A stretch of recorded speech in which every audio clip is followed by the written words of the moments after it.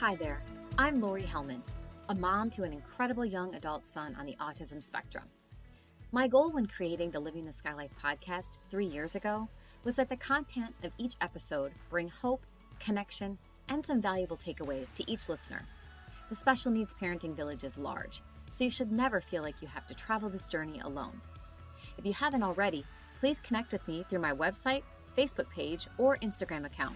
And let's keep the conversation going after each episode airs. If you are enjoying the podcast and are listening on Apple iTunes, please leave a rating and written review and share Living the Sky Life with others. Thanks again for tuning in and subscribing to Season 3 of Living the Sky Life. Welcome back to Living the Sky Life. My guest today, Shelly Henley, is not unlike other special needs parents who want their children to grow up to be happy, fulfilled people, living the life they want while enjoying their work and feeling validated. So with a lot of hope and hustle, Shelly and her husband decided to make her son's dream of becoming a chef a reality, while also giving other people's children an opportunity for meaningful work as well. In 2018, No Label at the Table Food Company was founded in Carmel, Indiana, and Shelly's autistic adult son, Jacob, became Chef Jay. Please enjoy my discussion with Shelly about how her idea came to be reality and its thriving business, No Label at the Table. All right. So welcome back to Living the Sky Life. I have a special guest with me today. Her name is Shelly Henley, and she runs a company called No Label at the Table up in Carmel, Indiana. So welcome to the podcast, Shelly. Thanks for inviting me. Absolutely. Well, there are a lot of things I want to get into about your incredible son, Chef Jay. But I want to take you back a little bit. Now, how old is Jay at this point? 25. 25. Okay. I knew he was in his 20s. So taking you back a little bit to the autism diagnosis and just how autism, the term, entered your world, it entered your life. Can you kind of talk a little bit about that? Yeah. Prior to Jacob being diagnosed, the only picture, and this is, 25 years ago, the only picture of autism I had was I saw a short film in a entry to psychology class when I was an undergraduate. I had seen The Rain Man, and then I remember there being a TV show on when I was really young about doctors, and at the end, it was all a creation of this kid with autism. I can't remember what, but it was a medical drama. Those are the only things I knew about autism. Those were the only pictures I had of it. And then, so Jacob was my first child. He was born early and a low birth weight, and it was quite a traumatic birth.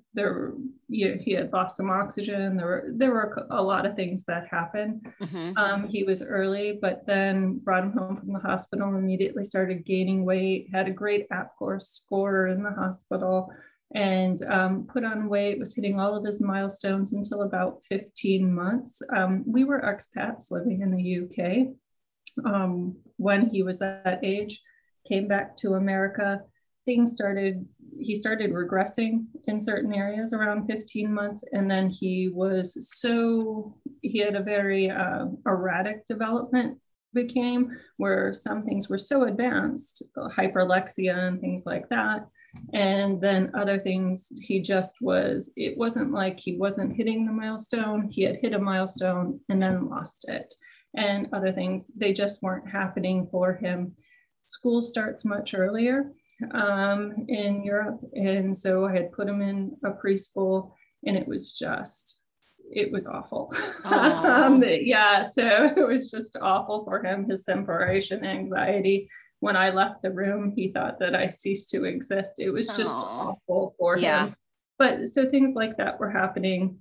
And it took, Y2K happened. I had another son, and we decided we just want to go back to America. There's something's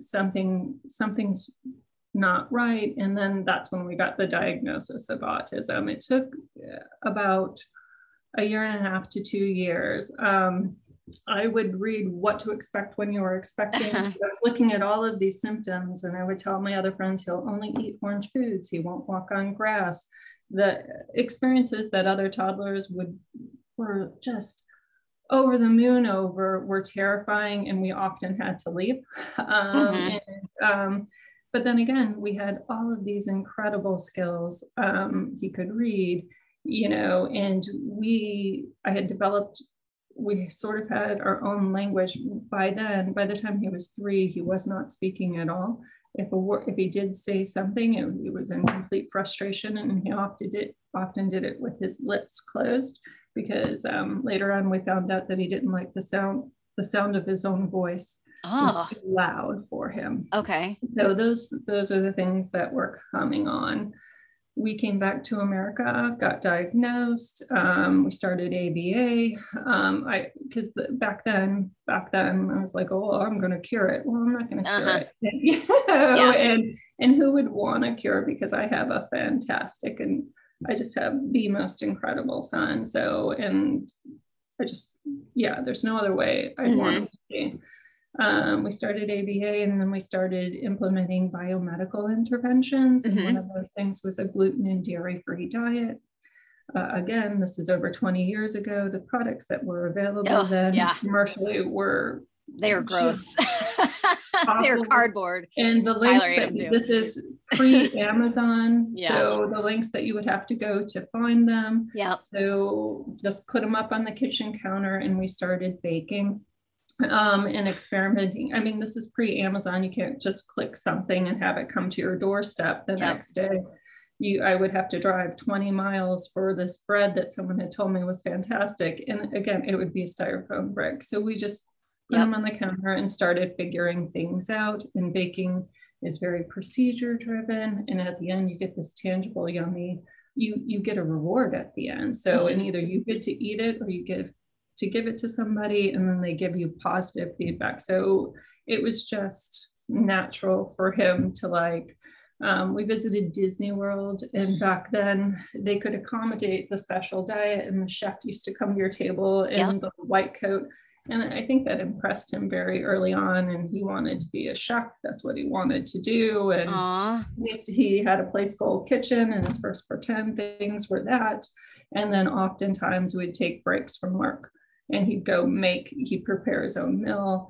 Later, when he did go to a center for ABA, he had his own George Foreman grill and his own frying pans and his own dishes there, because he would make his own lunch. There was no Lunchables for him. Like, he was making a pork chop for lunch. So now, so in the ABA program, I noticed you mentioned on the website too that he used to take baking breaks. So did they kind of incorporate some of that stuff into his goals of no. So it was just reinforcement always. So, and then later on, and I don't know how young your listeners' children are, but later on you're going to be, I don't come from a middle class background. So very early I was cooking for myself. So it was natural that it didn't make sense to me that I had, we didn't have to put in programs for doing your laundry or making your bed, because he knew that when he was 4, because his mom didn't grow up middle class. You're going to make your bed,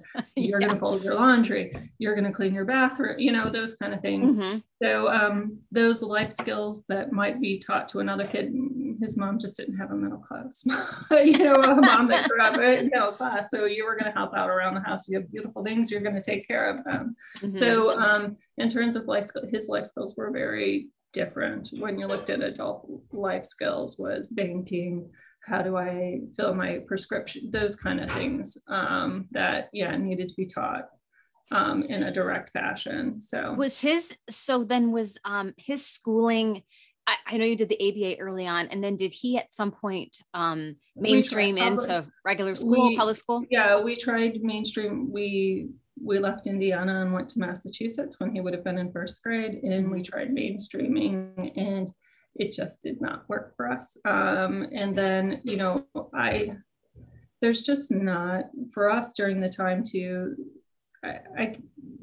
it's a really tough decision. So we came back to Indiana and we began ABA, and then we started online school, and I would be what would be assumed as his one-on-one. I taught him to read, and then he would have ABA, but everything was done in this very but a lot of his skills would be broken down and repeated and repeated and repeated in a very ABA fashion in his academics. And it was, and I don't know if younger children are faced with this now, but it was a decision where, do we just forget academics and allow him never to be able to add and never be able to read, but then he'll have the social? Or do we give him academics? Like I said, I don't come from a middle class background. Education was, extremely important. And I wanted him to have a high school diploma. I thought he needed a high school diploma. And, this is back when he was 8, he's going to go to college. Those are things that did not happen for us. And again, you're always changing and you're flexible. And my son is a success. He's a great person and he will do wonderful things. He just won't have a high school diploma. But back then I thought high school diploma and college, because that's what you think, the American dream. You go out and you want better for your kids. And so I thought that was his future. Well, and I think we all do. I mean, we were talking earlier before we started about expectations, and it's hard. Right. I mean, when you are pregnant and then you have a child, you're already planning the future for them. Yeah. I mean, I'm doing all these things. At his law school. I'm looking at graduation for law school for him.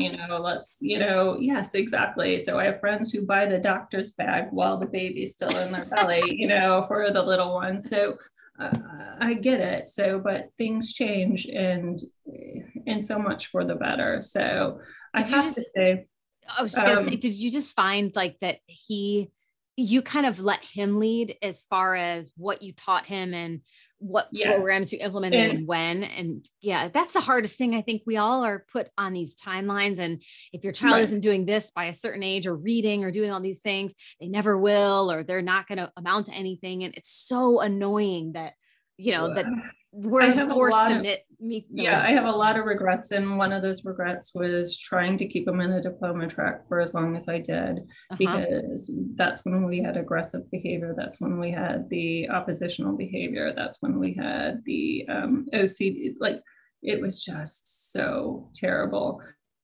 The fact that, last weekend, Jacob made 2 wedding cakes. Well, I could have never imagined 5 or 6 years ago him even attending a wedding, because he would have kicked me, somebody. And I thought, we were just prisoners in our home. And then once, I guess it's autonomy, and all of us have that. It's like, once we can make decisions for ourselves and we start making it and we feeling more confident, then all of that stuff just fell away. So I don't have to worry. If you can imagine, my son's 6 feet tall, weighs over 200 pounds, but going to the grocery store, I still suffer some post-traumatic stress, because you'd walk through the store and I would be waiting for him to hit someone or throw something or break something. And my fear was always that the police were going to be called and that things would be taken out of my control, that he would hurt somebody else or, push someone into. It was just terrifying to leave the house. I was keeping him on that diploma track at school, and it was just a prison for us. And it was just a prison of my expectation, because he didn't care. And we didn't have iPads and phones and all the technology. I had to make flashcards. I had 3x5 index cards, and I would go and cut out stuff. And then we would walk around with flashcards. We did sign language. And I would say he was 5 or 6 before true speech came back in, and that was putting 1 or 2 words together. They were very rote, and it was very functional, but it was there.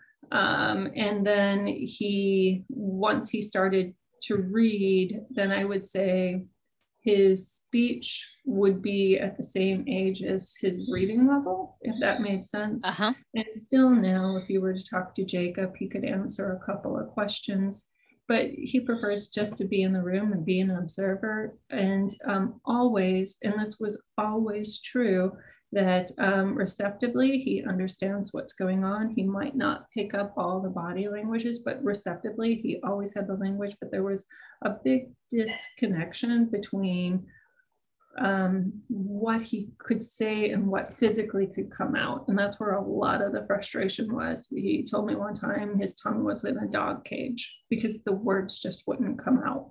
if that Ooh, makes sense to you. that's a great analogy. I haven't heard it put like that So, before. yeah, so, but this was just a year or two ago, and this is him reflecting on when he was younger. Mm-hmm. So, and he still really struggles with expressing, although we have other language, and he could go, hours without speaking, but that does not mean he's not taking in everything Sure. that's Yep. being said and a part of the conversation. It's just in a different way. But I lost my train of thought, but receptively he had Well, it. but it's nice that I guess Yeah. I was asking because Oh, Skylar's been spelling for about a year, and I'm so hopeful that that will bring about typing or, increased communication. So he can tell me, okay, this is why I hit you. This is why I pull your hair. I don't mean to, or whatever. And he can explain his behaviors. So I imagine it's nice that Jacob was able to do that, to express to you, like, I didn't like going to the diploma track and, being in school and all of these things. I have to say though, that still there is a real frustration for him expressing his basic needs and wants. So much like a baby would cry when they're hungry, or he still struggles a lot. We never know if he's getting sick or if he is sick. It's always a constant guessing game. And then so that's we're working on it. We're working on it. It's those things as an infant that almost everyone has innately that we still are struggling with. So I'm hungry, I'm thirsty, I'm feeling sick, I'm tired, my stomach hurts. Those are not things he can articulate. So but it's progress. There's a lot of progress still to be made. So, and it can happen. That's what always worries me, because I'm his translator. I mean, because obviously Skylar can't communicate those things either, but I just kind of know by looking at him or the way his mannerisms are, or something that he doesn't feel well or something's wrong. And then I just have to investigate what it is.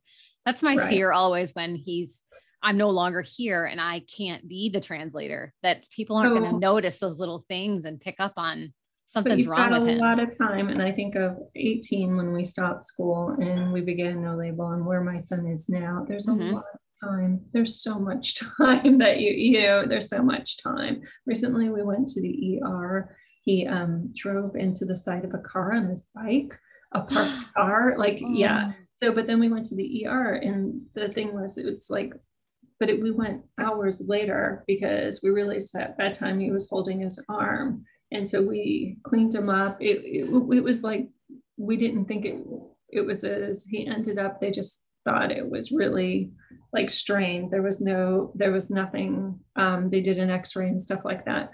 But my concern was, because he isn't verbal, we weren't going to get the medical treatment that was needed. Like I waited hours to take him to the ER, and then when we were going in, but luckily, they were fine. Once you turn 18 with guardianship and power, there's a whole bunch of stuff, whether you can go back and, but my big concern was he wouldn't get the medical treatment that he needed, because he just wasn't able to say, this hurts here, and so, but it went well. So, well, that's good. I'm glad he was okay.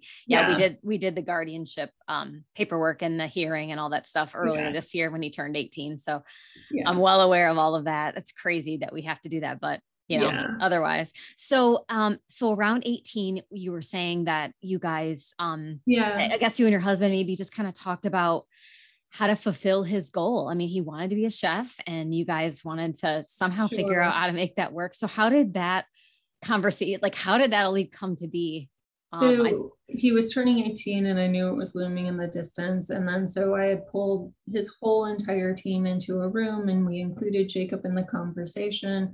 And I remember we had this huge dry erase board, all of the stuff, like in terms of, I had on their guardianship, all of the legal stuff I was required to do, what his team was going to be doing, because that's it. So 22 is it around here?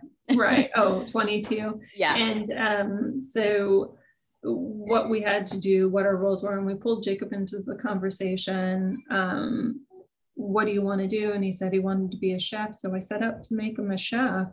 There was no question. There was no conversation with my husband. It was just like, this is just parenting. This is the way it's been since he was born. And it doesn't change just because he turns 18 and it's no longer getting him through earth science.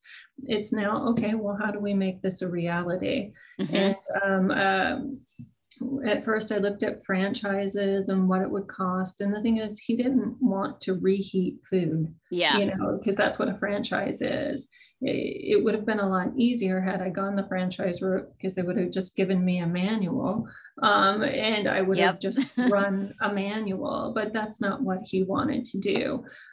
So I did a bunch of research, and it was like, well, what he wants to be a chef, what can he cook? He can make cookies, so we had 4 cookies. And then I started thinking, well, how do you bring a product like that to market? How do those things that you see local whatever in your grocery store, how did they get there? And we started I got a book from Amazon. It was like your local, or how to a home-based food business, here, turn your side hustle into dollars. And I read 3 or 4 of those books. And then, like anything else, I put it in a plan, broke it down. And we took 4 cookies to our local farmers market. I did not realize how difficult it would be to get into a farmers market. But when, especially in our town, it's one of the best in this. I'm aware of that one. But when I went to them and they were looking for new things, I told them, look, I don't know if you need another gluten-free bakery, but this town needs a business like ours. 3/4 of your kids on the spectrum leaving the program have no plans, and those that go to college face an 85% unemployment rate. So this town needs this business. And I was like, I don't know if you need another gluten-free baker, at your market, but this town. And luckily, someone sitting on that board was the superintendent of schools, was retired, but he's like, okay. And they let me, they took a chance on me and the kids. So I had one girl to package. Jacob was making the cookies, and then I had another young man to work the stand with me. And then about 4 weeks, we were so successful. I sent out media releases. We were so successful, we added 2 more farmers markets. And then by the end of the summer, all the goals because I had written a business plan for the first 2 years, we had met by like 4th of July. Nice. It was incredible. And it was obvious that we needed our own kitchen and our own physical space. I have never run a restaurant, let alone done anything like professionally with food. And I am not a pastry chef, but yeah. So, and now there are 23 or so, 20. It's in flux because some of them go back to college and then they come, if you can go and do this program, I'm like, go get it done. So, but no one ever leaves. And that's one of the fabulous things about employing people on the spectrum. Is that once so it's around 20 employees and myself running the bakery. Wow. So you guys opened your storefront in what, 2018? Yeah, the week of St. Patty's Day, I think. Nice. Yeah, it was. So, and then, And it's called No Label at the Table. And right. As you said, you employ are all of your staff on the spectrum, or yes. do you? Okay, that's so awesome. Gosh, I love that. And when I was walking around or looking around on your website, I ordered several things, but I noticed that you have the Indie Makers Group, the partnership with them. So, and I looked up them because I living in this area, I hadn't heard of that organization either, which is also incredible. So, how did that partnership come to be? And can you tell everyone about Indie Makers a little bit? Sure. So our shop is located in the Arts and Design District of Carmel. All of the galleries are kind of on our street. So I had always taken we do something, the galleries stay open one Saturday a month. So I had always taken that late Saturday to showcase an artist on the spectrum. I'd let them do their own show. They could come, the store stayed open late, and they could invite their family and friends, and then their artwork would stay on the walls for that month, and then we would continue to sell. Jimmy Keeple was one of the first artists we worked with. He does collages and prints. His mother was gathering. He worked at Conner Prairie, which is a living history museum here in the area. And they have this maker's studio there, and then Fisher's library, the next town over, opened their Ignite studio, which is this incredible space where you can check out everything from materials to make an oil painting to using a 3D printer. So she gathered a group of individuals like Jimmy, who's on the spectrum, and they were working together pre-COVID. They were having one day a week where they would come and they'd work in the maker studio. And meeting them, I was like, look, I'm buying these t-shirts and I have to hunt down these men and I'm paying them a fortune. Can your makers make these? And they started making my t-shirts using a Cricut and a heat press. And now they do all of the merchandise. I was able to help. Well, it's just launching 5 micro enterprises, helping them get a start. And now they sell online, they have their website, but they do all of our merch in front of them to see what happens for all of them. They can really get back working together collectively as a group, but but they're 5 small businesses. They do all of our merch in the front of the shop. They sell all over Hamilton County and they do a couple of art shows. And I'm excited for them to get to work together again collectively after all this COVID stuff dies down. But they're each working. So they have everything from a 3D printer, Cricut machine, laser engraver. Oh, they do so many things that and I know nothing. I just say, look, can you do this for me? And then they figure it out. So it's fantastic. But they do all of our merch in the front of the store. So it's everything from glassware, cutting boards, decorative boards. There's still some artwork in all of our t-shirts. They do buttons or badges, but yeah, it's lovely to work with them and really get to see. So the same vehicle my son has to live out his American dream, they all do too. And it's just these little cottage industries. And I think I read something, Autism Speaks had put it together about self-employment and entrepreneurship, and it kind of planted the seed. Oh, it looks like Chef Jay is going to join us and talk for a few minutes. So I'm so glad he's here. What is your favorite thing to bake, Chef Jay? What's your favorite thing to bake? I know. Wait. I know.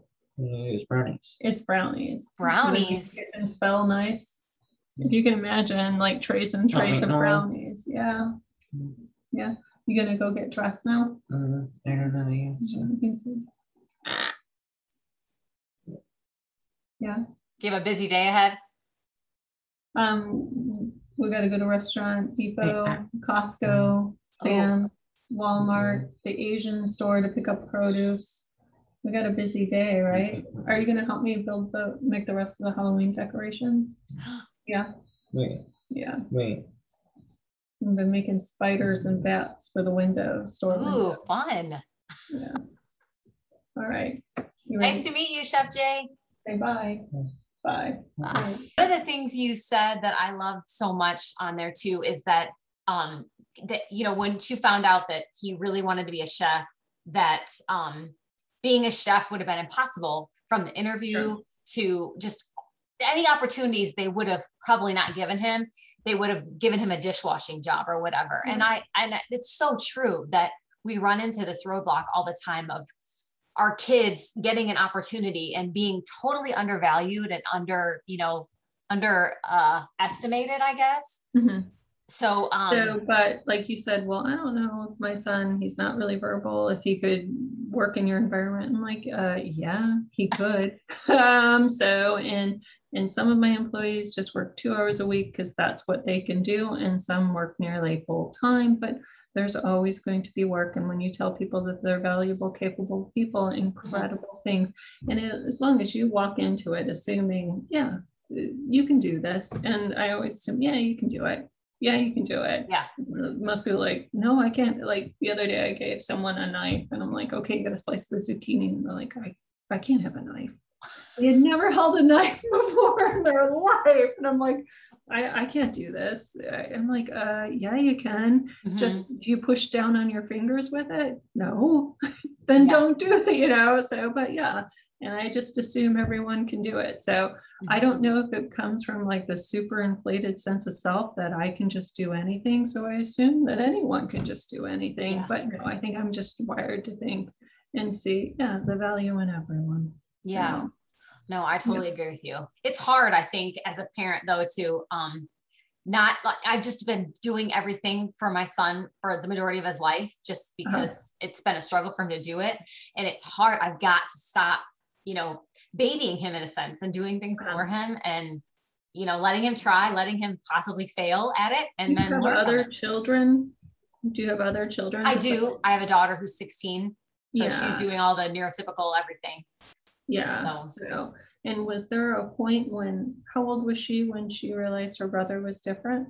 Or when people started talking to her rather than him, and they said, oh, are you the bigger, even though you're the little, yeah. So, and maybe because I have two sons, so maybe boys it's just different.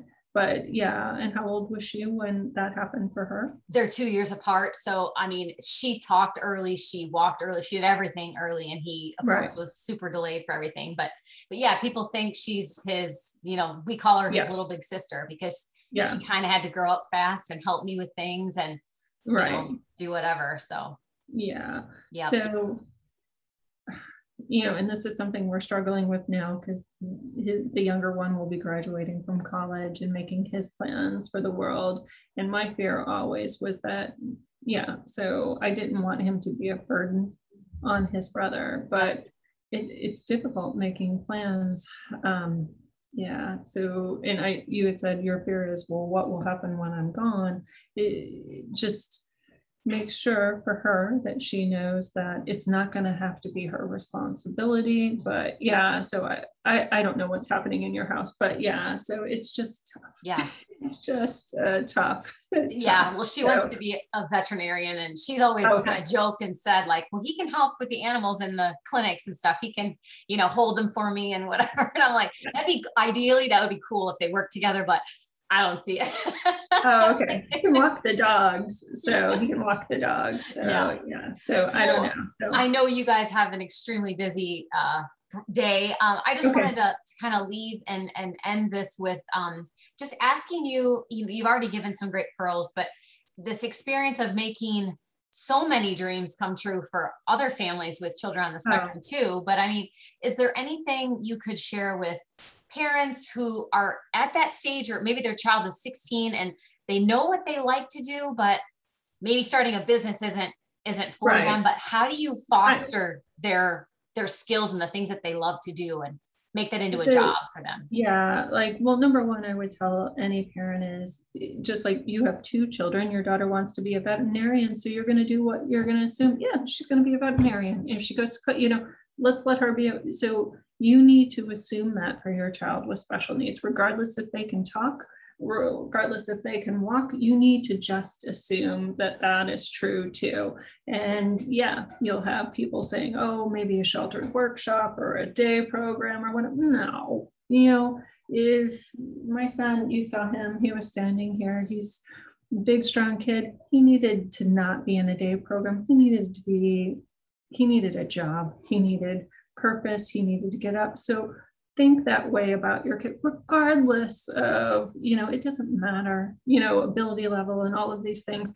Just make sure that you plan the same way for their future as you do your typical children.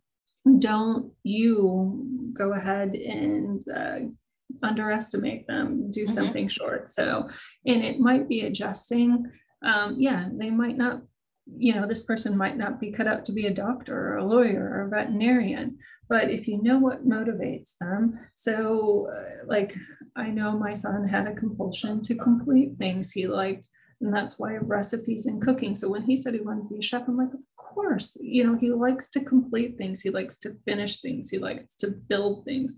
So find something that motivates them. They say if you love your work, if you follow your passion, you'll never work a day in your life or whatever. So try and think about really what motivates them, what makes them happy. When my husband and I were looking for, working and looking for jobs, we just were looking we always thought about paying the bills, paying the mortgage, and we weren't necessarily happy at work, but we made a nice life for our kid. You're taking care of your kids. And from very early on with both boys, we always focused on do what makes you happy, find purpose in your work. So make sure that you're looking for those opportunities for your child with special needs. And it might be, you know, putting together model kits. It might be making something on a 3D printer to sell on Etsy, you know, and just look to see what they enjoy. Do they like coloring? Well, can you take that skill and transfer it somewhere else and make it marketable? And it might not be making a business, but don't let others or society tell you that no, they're not entitled to the American dream. Go find a day program. Yeah, so go find some expensive babysitting. No, that's not the only thing. For the kids in the bakery, again, we have every ability level in the bakery.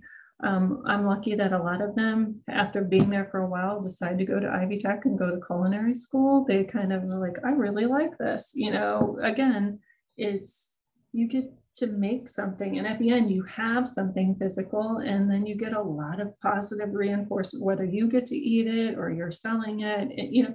So several of them have decided to go to Ivy Tech. There's a couple of programs here in the state too, like EGTI, Erskine and Green. You know, there's a couple of programs like that they've transitioned to.